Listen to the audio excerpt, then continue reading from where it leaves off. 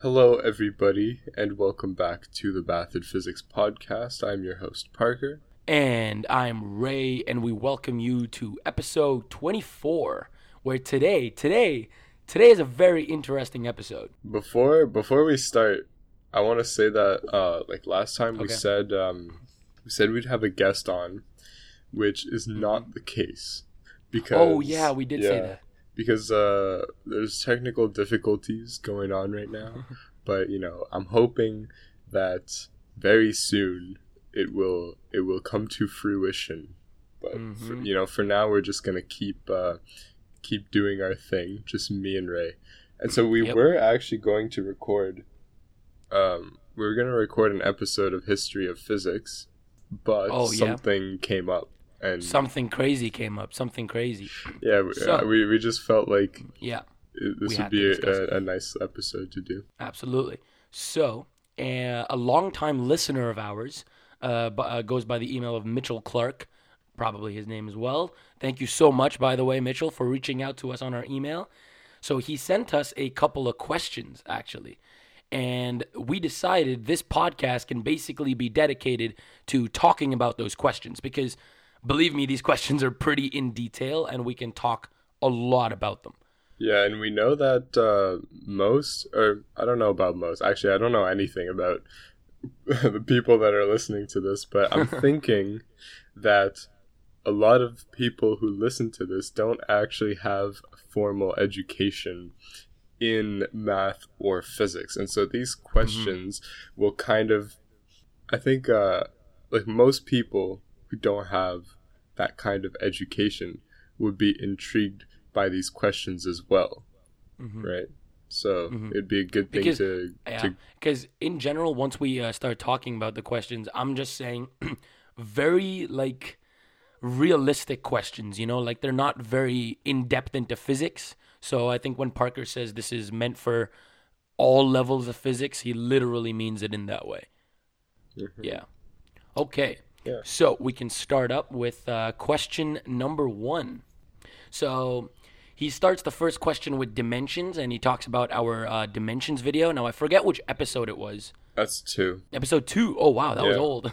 Yeah. Oh wow. Okay, so in episode 2, so he this is his question. In your dimensions episode, you discuss a 2D universe.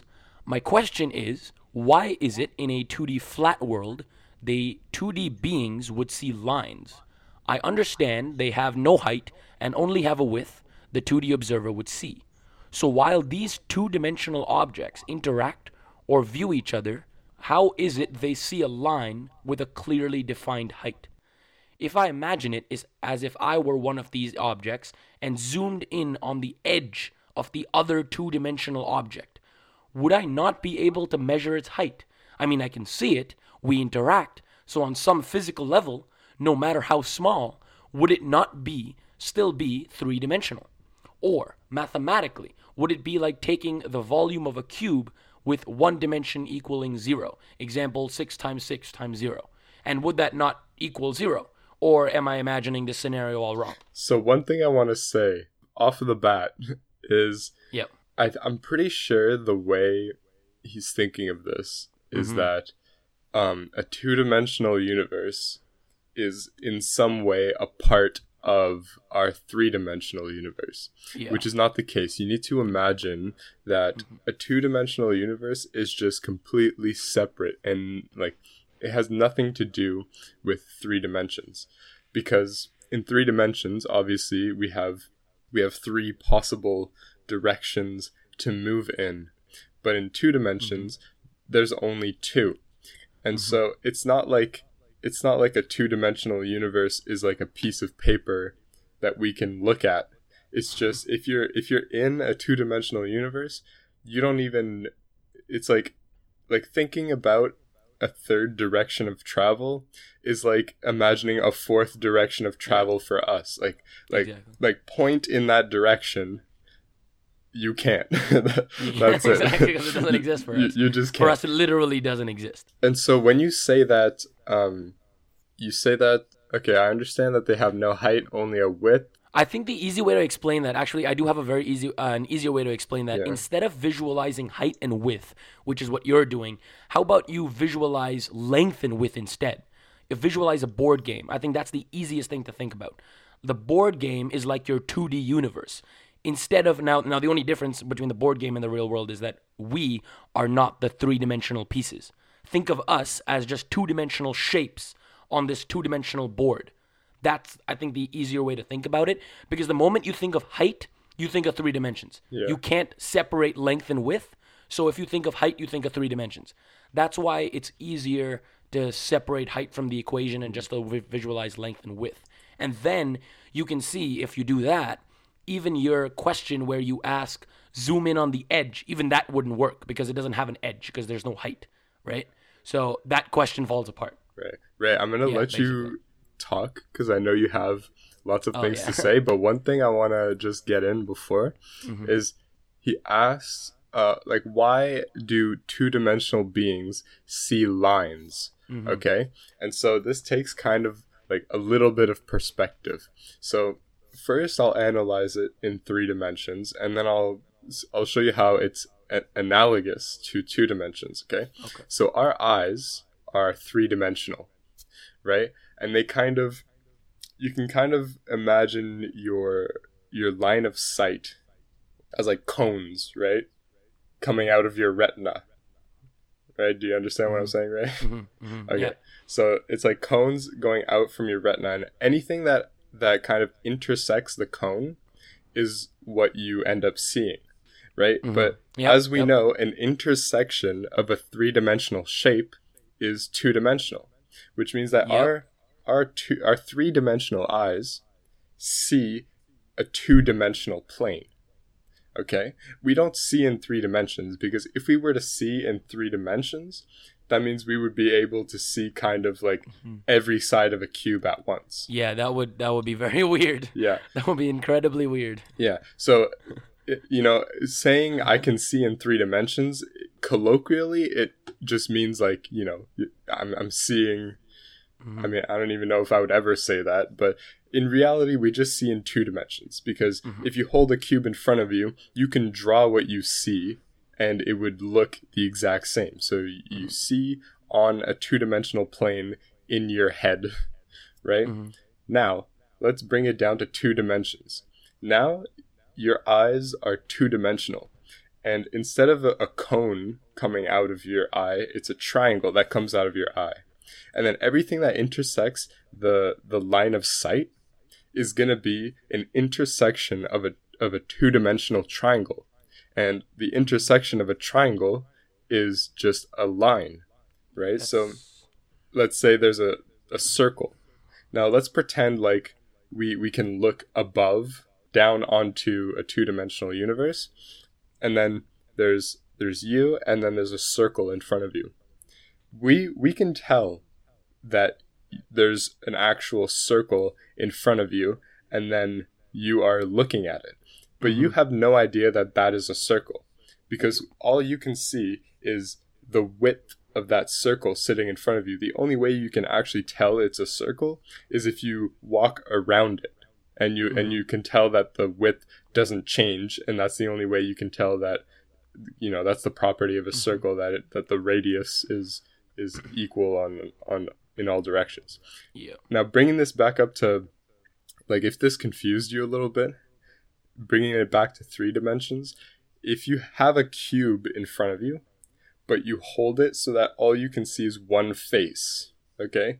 You can't tell that that's a cube. You just think it's a square. It's a square, yeah. Right? It's only until you walk around the cube that you can tell that it's actually a cube, because of the properties that, the cube has.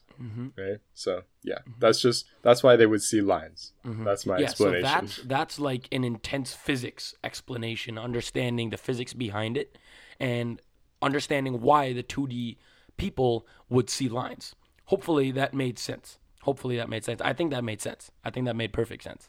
Hopefully. All right. Awesome. Okay, so now that we've talked the physics behind it, I really want to talk. I mean, I've never done this before, but this is interesting, so I'm going to talk about it. I want to talk about a little bit about the biology behind it. why do we three-dimensional beings see in two dimensions, right?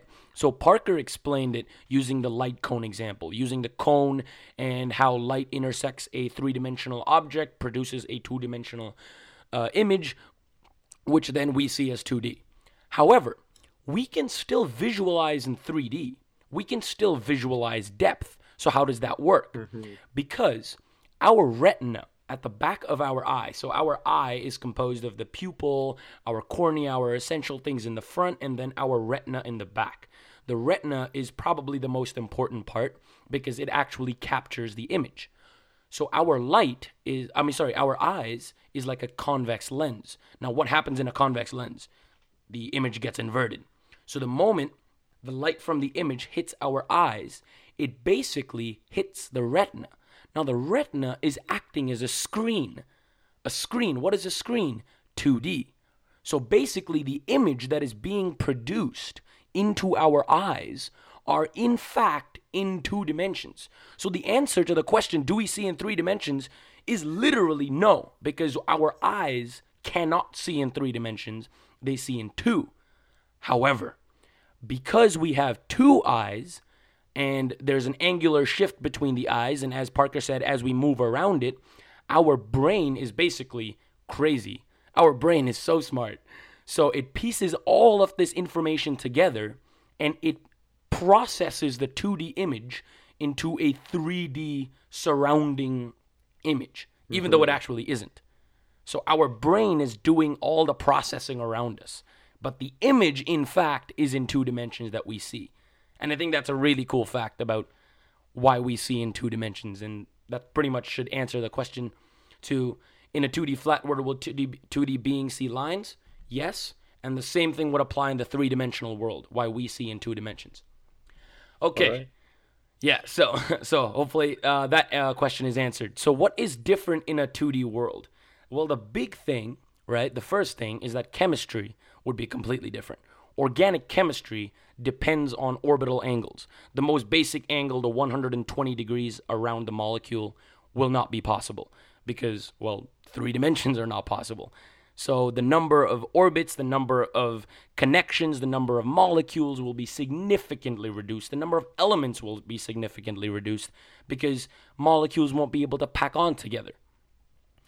That's a big problem. Another thing is, because of this, our neural network in our brain, which also relies on 3D angles, will also fail to work. So we will be a lot dumber.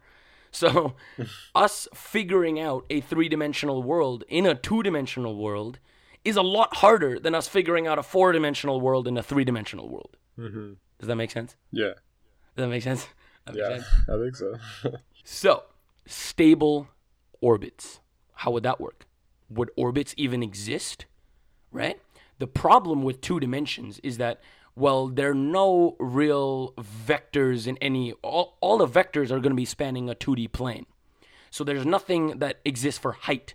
Problem with that is that means gravity cannot curve space, right? Because the entire effect of gravity depends on curving space. But if space can't be curved, then gravity just doesn't work, right? But wouldn't it have the same effect on a 2-dimensional universe? Exactly. That's what I'm coming to. Because it doesn't make sense, because gravity wouldn't work with curved space, and in 2 dimensions there can't be curved space. However, and this is a paper I'm actually going to link in the YouTube description. It's very, very, very interesting. It's called Can Life Exist in 2+1 Dimensions by Dr. James Scargill. Fantastic paper. Basically, he talks about all possibilities in 2 dimensions. He talks about gravity, he talks about he talks about how we can exist, he talks about how the laws of physics would exist in 2 dimensions, and he basically goes in very in-depth. So anyways, so what does he say about gravity? He says that gravity itself as a vector quantity will not exist. However, a scalar gravity will exist, and it gives the effect, as Parker said, of bending space. It doesn't actually bend space, but it will give the effect of bending space in 2 dimensions because scalar gravity exists. Also, a very interesting fact is that stable orbits are actually not possible in higher dimensions because gravity inherently gets weaker the more dimensions we have. So in 3 dimensions, we know that gravity is inversely proportional to the square of the distance, right? In 4 dimensions, gravity is inversely proportional to the cube of the distance. So, now this is going to be really interesting. You ready? Yeah.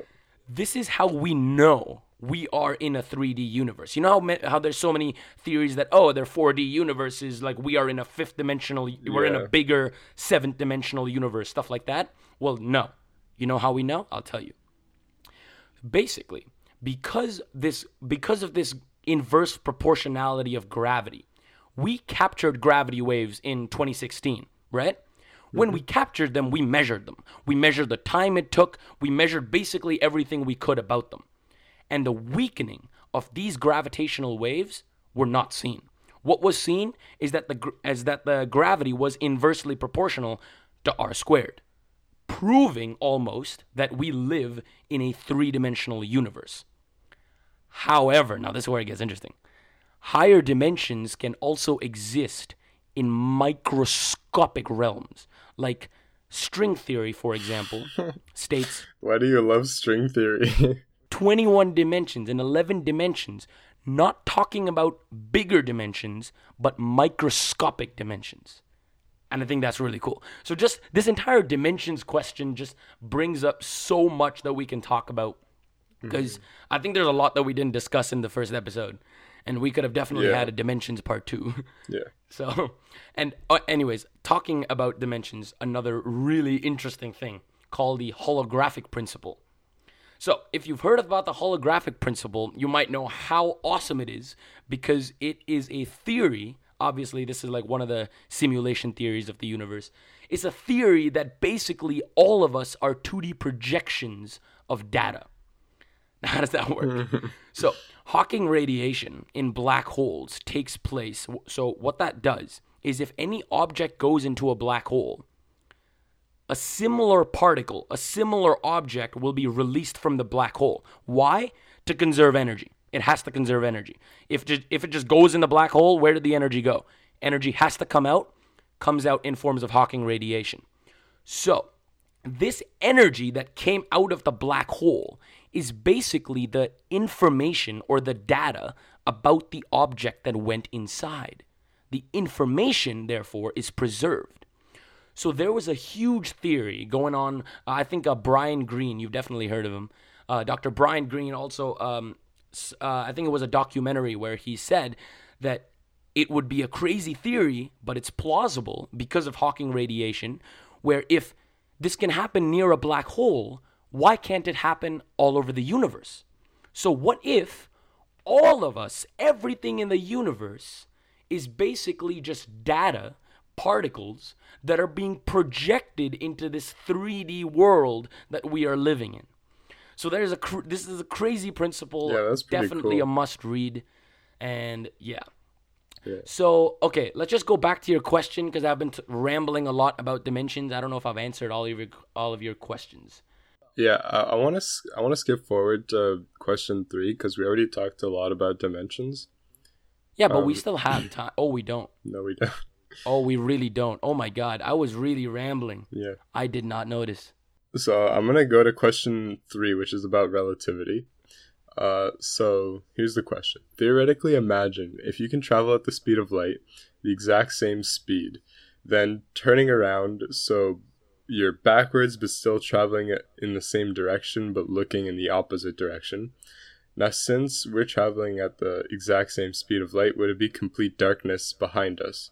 And since we are at the limits of what light could move, theoretically the light behind us would never actually reach our eyes. A simple example would be the sections of a train. Imagine each section of the train is a particle of light, and no section will collide with the one in front or behind it. Okay, so one thing Interesting. that is very, very important Very important. is that... I think you're going to mention it. I think I know what you're going to say. So you say, okay, theoretically... Actually, no, I'm going to start by saying this. You say, imagine you could travel at the speed of light. Then yes, if you were to look behind you, it would be complete darkness because the light wouldn't be able to reach your eyes. That is right. But here's the thing about living in this universe is that the speed of light is just unattainable. If you want to have mass, if you want to be alive, and I don't even know, like, we don't even have the means to get to that speed yet. No, we literally can't because, again, all of our cells have some components of mass that cannot be reduced to zero. Yeah, like we can... If we were to go at the speed of light. Like, humans are able to accelerate protons at very high speeds. But not ourselves. But in no way are we able to accelerate, like, a 1 kilogram block to go 99.9 the speed of light. Like, that would be absolutely crazy. Okay, so one thing about relativity that's pretty important is that, yes, the speed of light is just not attainable. And so one thing that you see when you study special relativity is, like, let's say I'm moving at half the speed of light forwards and somebody is moving half the speed of light towards me. It's not going to seem as though the person in front of me coming towards me is going at the speed of light because we're going half and half towards each other. That's not the case, because if that were the case, then the entire universe would just collapse. Basically. That basically, because relative speeds, you can't apply the same equations when you're going at those speeds. That's basically the answer. Yeah, right? and because, like, everyone still thinks that it's the similar, like, two trains, you know, going in the same direction. One's at 100, one's at 90. Oh, they're going at 10 relative to each other. Because we have that idea in our head to just subtract one from the other. But when you're going at speeds close to the speed of light, that entire equation is just wrong. Like, you just can't apply that equation. So saying that it will go at twice the speed of light, or that we will see each other at the speed of light, is just it's just a misconception, because that equation just doesn't apply. And another thing about relativity, right, is time. Time. About time. One thing I wanted to say. Yeah. Very excited about time. The thing about the speed of light is that it's literally a constant, which we talked about in episode 3, which is our Constants in Nature episode. But the speed of light is a constant, which means that, let's say we were able to go the speed of light in our frame of reference would still be the speed of light. Okay? In every frame. So it's hard to pose, this situation and say that, yes, when you look behind you, you'll see complete darkness, because that, like, if that were the case, then in your frame of reference, the speed of light would be 0 because it never gets to your eyes. But that's just not, like, possible. Yeah. Like, the speed of light is the speed of light no matter how fast you're going. Yeah, that's about it. Also, a very important thing, also dismissed in question 3. Probably didn't think about it, but again, in your question, you start up with relativity, right?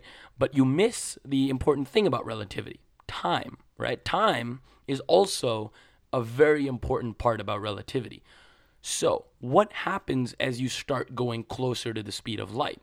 Your time effectively slows down. I mean, you can't see it, but I'm doing a quote unquote. So it slows down, right? So theoretically, this is obviously, as you said, imagine. So theoretically, completely, if we do, or if some particle were to travel at the speed of light, that particle would have no concept of time. So, for example, a photon that gets made at the core of the star, of the sun, for example, and takes, like, I don't know, hundreds of millions of years to get to the top, right? Because of fusion and stuff. To the photon, it's taken no time at all. It does not even realize, like, it cannot process events. Because if there's no time, events don't occur. That means one thing doesn't cause anything else. Nothing happens.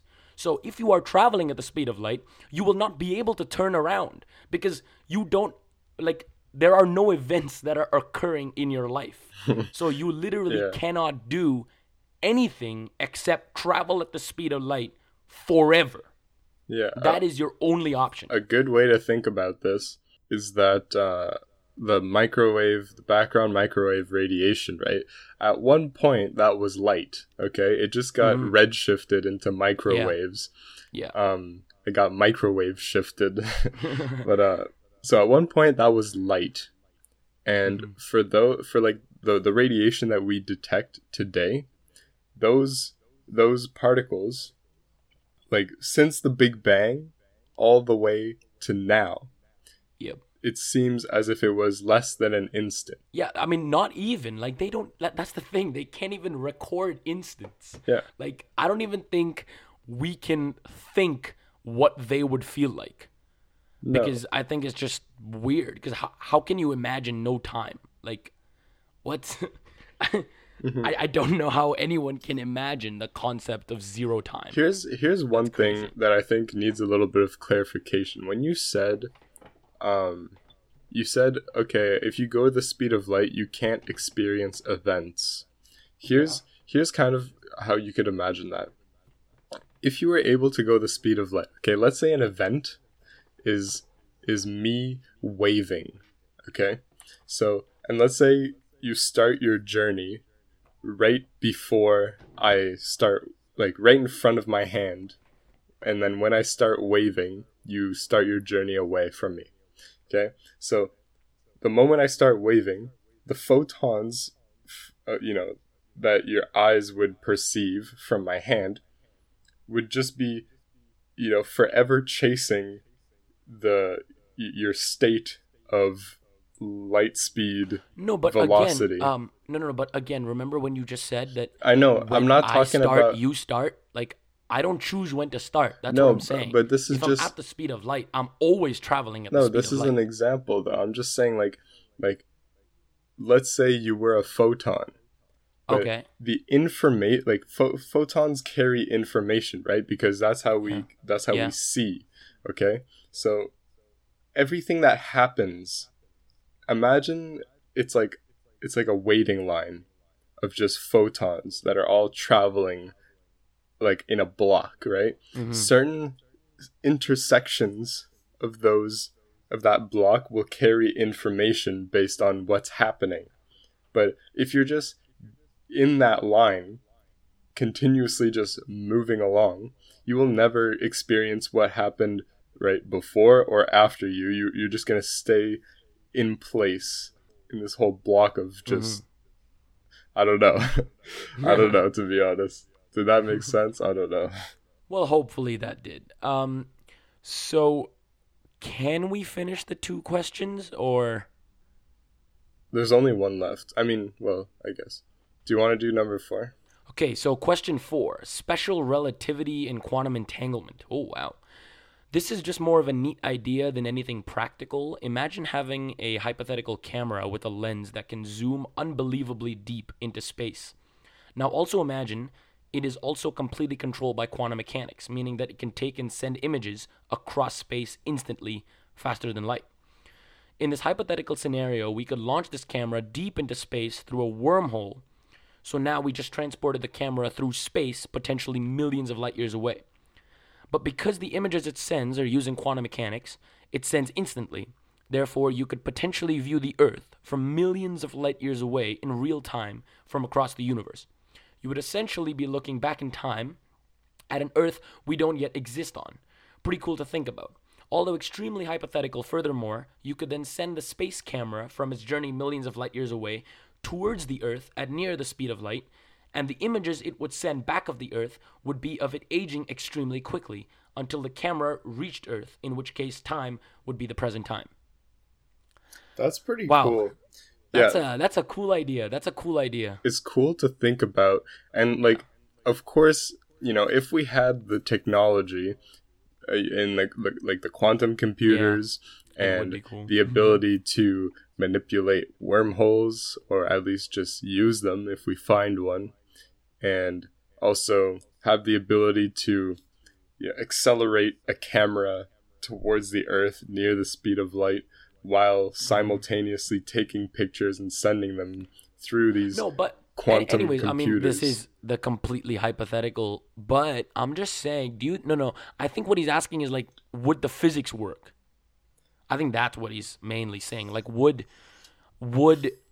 entanglement?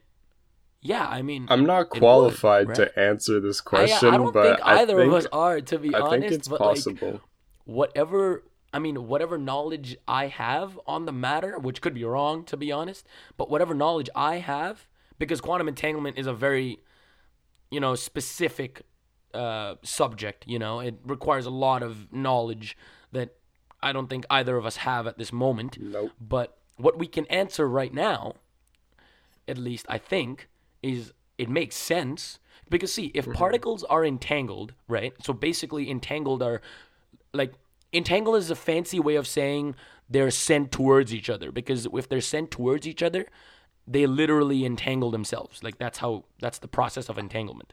So if you do that, right? If you entangle these particles and then you send these particles millions of light years away, hypothetically, yes, if it does take images, you should be like, I mean, okay, I don't really know how it would send I think images. this is how it would work, okay? So yeah, let's say you take an image and then, like, how does it work? Let's say every like electron... the spins would change. The spins would change. Okay, so let's say one spin would correspond to a black pixel and the other would correspond to a white pixel.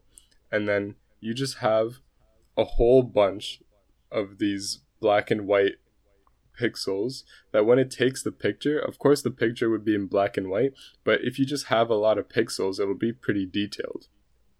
And then, but of also course, we have to somehow replicate the image captured onto these particles. No, I think actually that's possible. Well, if you just relate the spin to a 1 or a 0. To a 1, that's very possible. And so, of course, you can use like processing technology to apply color to these images. It wouldn't have anything to do with the actual quantum computing, because I think that would be much... I think color actually, would just be more particles, no? Actually, that it might not be that much of a stretch. Like, you can just have a string of particles, and each string corresponds to a color, and then... I mean, if they already are doing black and white, why don't they just do color? Yeah, I guess. Like, if we're already so advanced, I'm pretty sure we can just do color, bro. Yeah. I guess you're right. Okay, but I mean, sorry, continue. Yeah, I mean, everything... If we had the technology, I would say yes, it's possible. I would say it would be so cool. It would be so cool. Yeah, that would be to really try cool. that out. I mean, that would be really interesting. I would love to see it work, but yeah, we could find out so much crazy stuff about like the history of the Earth. Yeah, like super crazy stuff. There's some cool things. We could really find out some dope stuff. Okay, so I think we can maybe extend this episode a bit and just answer the last question, because I don't want to like make a whole new episode for one question. Yeah. And you can also cut these parts off where we're talking, so it's going to become shorter, right? Yeah. Okay, so question 2, sounds good? Yeah. Bet. Okay, so now we're going to answer the last question. Kind of gone haywire, but now we're on question 2. She's going to be brief. Also, sorry? Oh, yeah. By the way, I forgot to mention one really cool fact. On the first question, if we were two-dimensional beings, two-dimensional shapes, we would have to poo from where we eat, literally, because if we had a digestive tract from the mouth to the anus, it would literally split us in half. And I think that's pretty funny. It's a cool fact about 2D creatures. Anyways. Congrats. So, question 2. You also briefly, dimensions. You also briefly discussed the fact that we have multiple dimensions and that typically people will refer to time being the 4th dimension. But according to space-time, time and space are one and the same. And without one, you essentially don't have the other.